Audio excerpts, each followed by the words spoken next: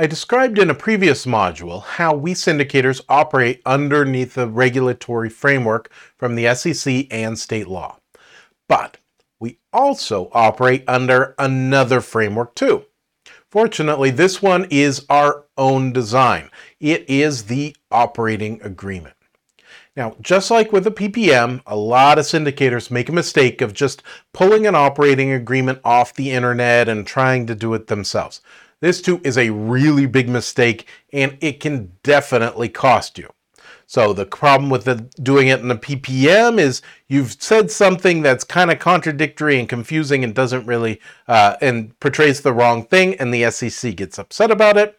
In an operating agreement, because it's the rules of the company, you actually can sabotage the entire thing, bring the whole syndication crashing down into a pile of rubble, or can just eliminate any liability protection that you thought you had because it was an LLC. So let's go through the operating agreement and its partner, the subscription agreement.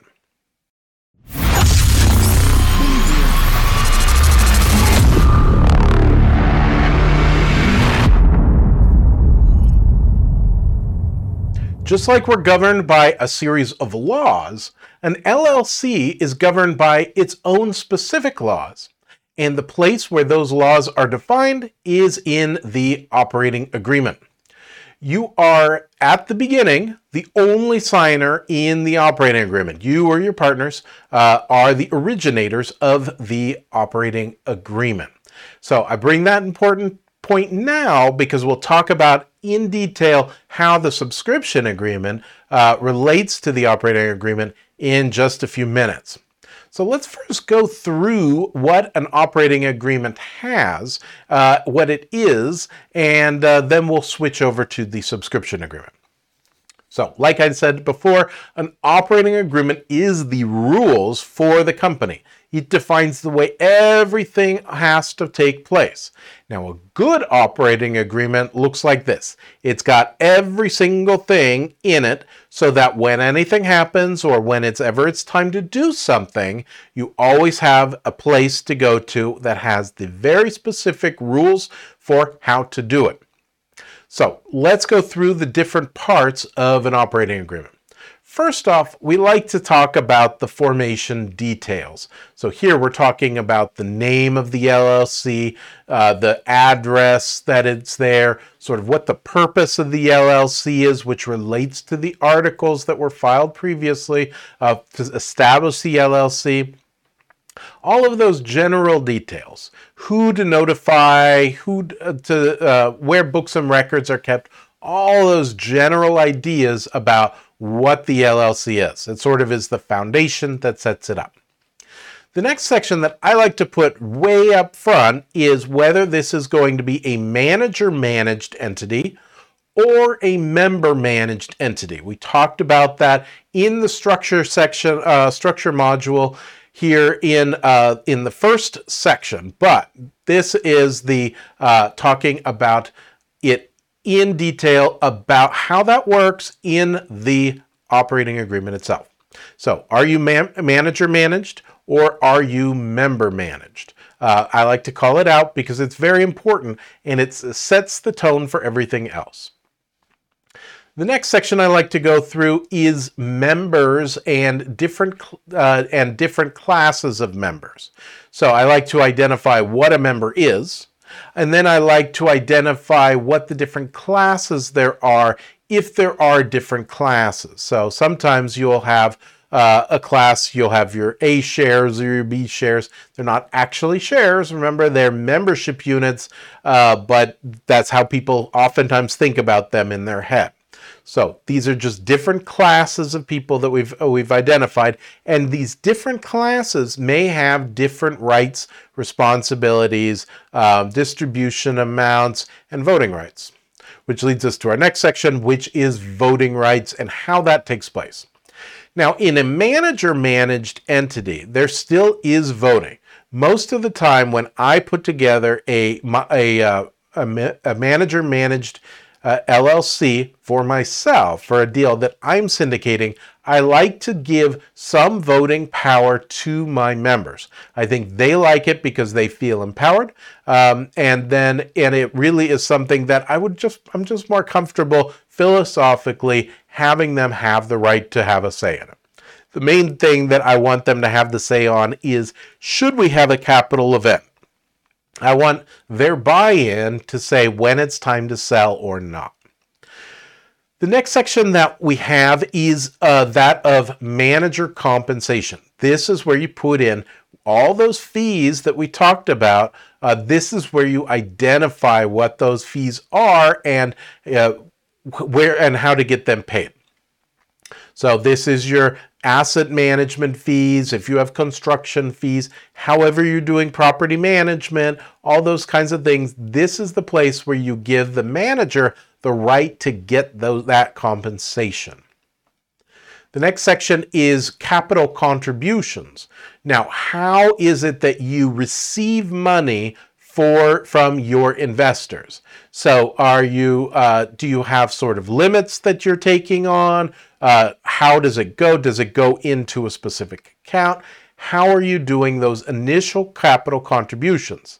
Secondarily, how do you do any additional capital contributions that are needed? What happens when there is that need? Who can identify it? This is also called a capital call. So this isn't a good thing by any means necessarily, unless it's already foreseen. Well, we're going to finish this phase and then this is going to happen where we need this capital.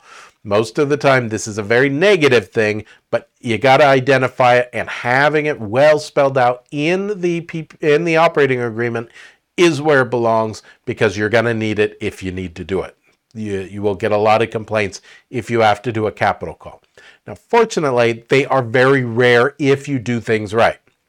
So, but if you do need it, you want to have it nicely spelled out. The part that's correlated with that is what happens if there is a capital call and one of your investors doesn't give the amount of money, additional capital, that is needed. Does it dilute them? Or does it become like an interest that they owe? What is that mechanism to do it? This needs to be in the operating agreement to spell out what that consequence is. The next section, probably the favorite section, is distributions. So how do distributions get paid? In what order? If there's a capital event, does return of capital get paid out or not? What is that order of things? The order of payments, the different classes, how does it all take place? The next section is what happens in a dissolution of the agreement. So at some point, this entity is going to be done. You will have distributed all the money, and we like to put out some nice formal, this is what happens in a dissolution. The last section that's important in a operating agreement, besides a lot of other that we haven't talked about here, is, are you going to have a right of first refusal on sale of shares? Now, we've talked about before that you can't really sell the shares. There's no real market to sell those shares, those membership units in this LLC. But when a member does want to do that, it is permissible if it's allowed in the operating agreement, and a lot of times we'll put in a right of first refusal. Most of the time, the right of first refusal will look like this. First, to the manager or the company, that the manager can make a decision to buy it for themselves, or the company can get it in order to basically buy back. Just like you hear about stock buybacks, it's the exact same thing. So the company can buy back those shares if it has the cash to do it. Perhaps you'll even do it as part of a capital call that takes place if that happens, if there's some sort of election in order to do it. You could do it that way. The next tier on the right of first refusal is normally the members themselves. And so we set a price. If the price is at a third party, makes a bona fide offer, then anybody who's in the syndication can buy it out at that same price under certain timelines. So So those are the elements that are very, very common in an operating agreement. So let's talk about subscription agreements. So a subscription agreement is what we call an ancillary document to the operating agreement itself. So let's go to a diagram about how this exactly works. So you've got this operating agreement here.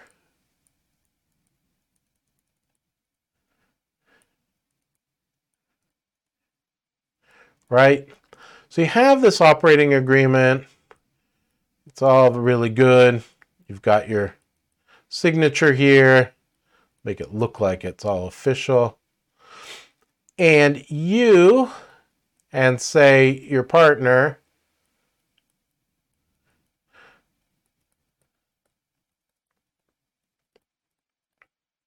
you both signed the operating agreement, right?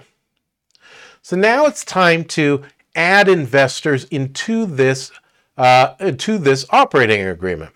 Well, we've got these investors here who want to do that. Now, the operating agreement is already done. It's kind of closed. It's already identified what your units are, but it hasn't done anything to your... I'm having them not smile because they don't know what they're going to do. So they don't have a mechanism in order to go into that operating agreement. So, but there actually is a way to solve this. And that way is through the subscription agreement.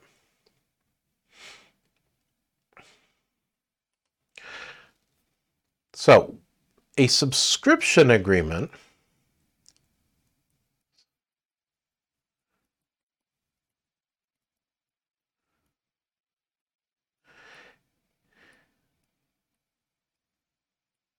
is signed by each of the investors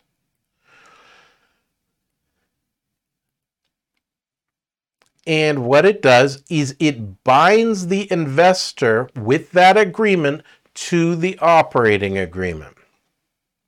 So it makes all of them subject to all the rights and responsibilities of that operating agreement.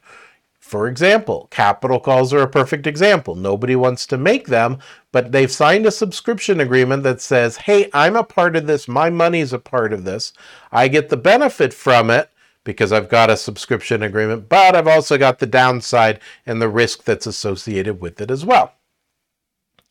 So a subscription agreement contains a few sections. It has reps and warranties, and these are the biggies. So the reps and warranties that I like to put in there are that they got the PPM, read it, understood it, and had an opportunity to discuss with their attorney. That if it's a 506C, which is mostly what I do, if it's a 506C, they say, I am an accredited investor. I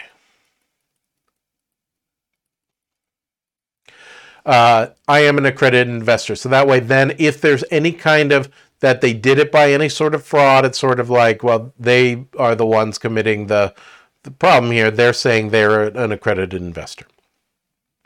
That they are adopting the operating agreement. And then I also like to put an acknowledgement about transfer because it's kind of a big deal.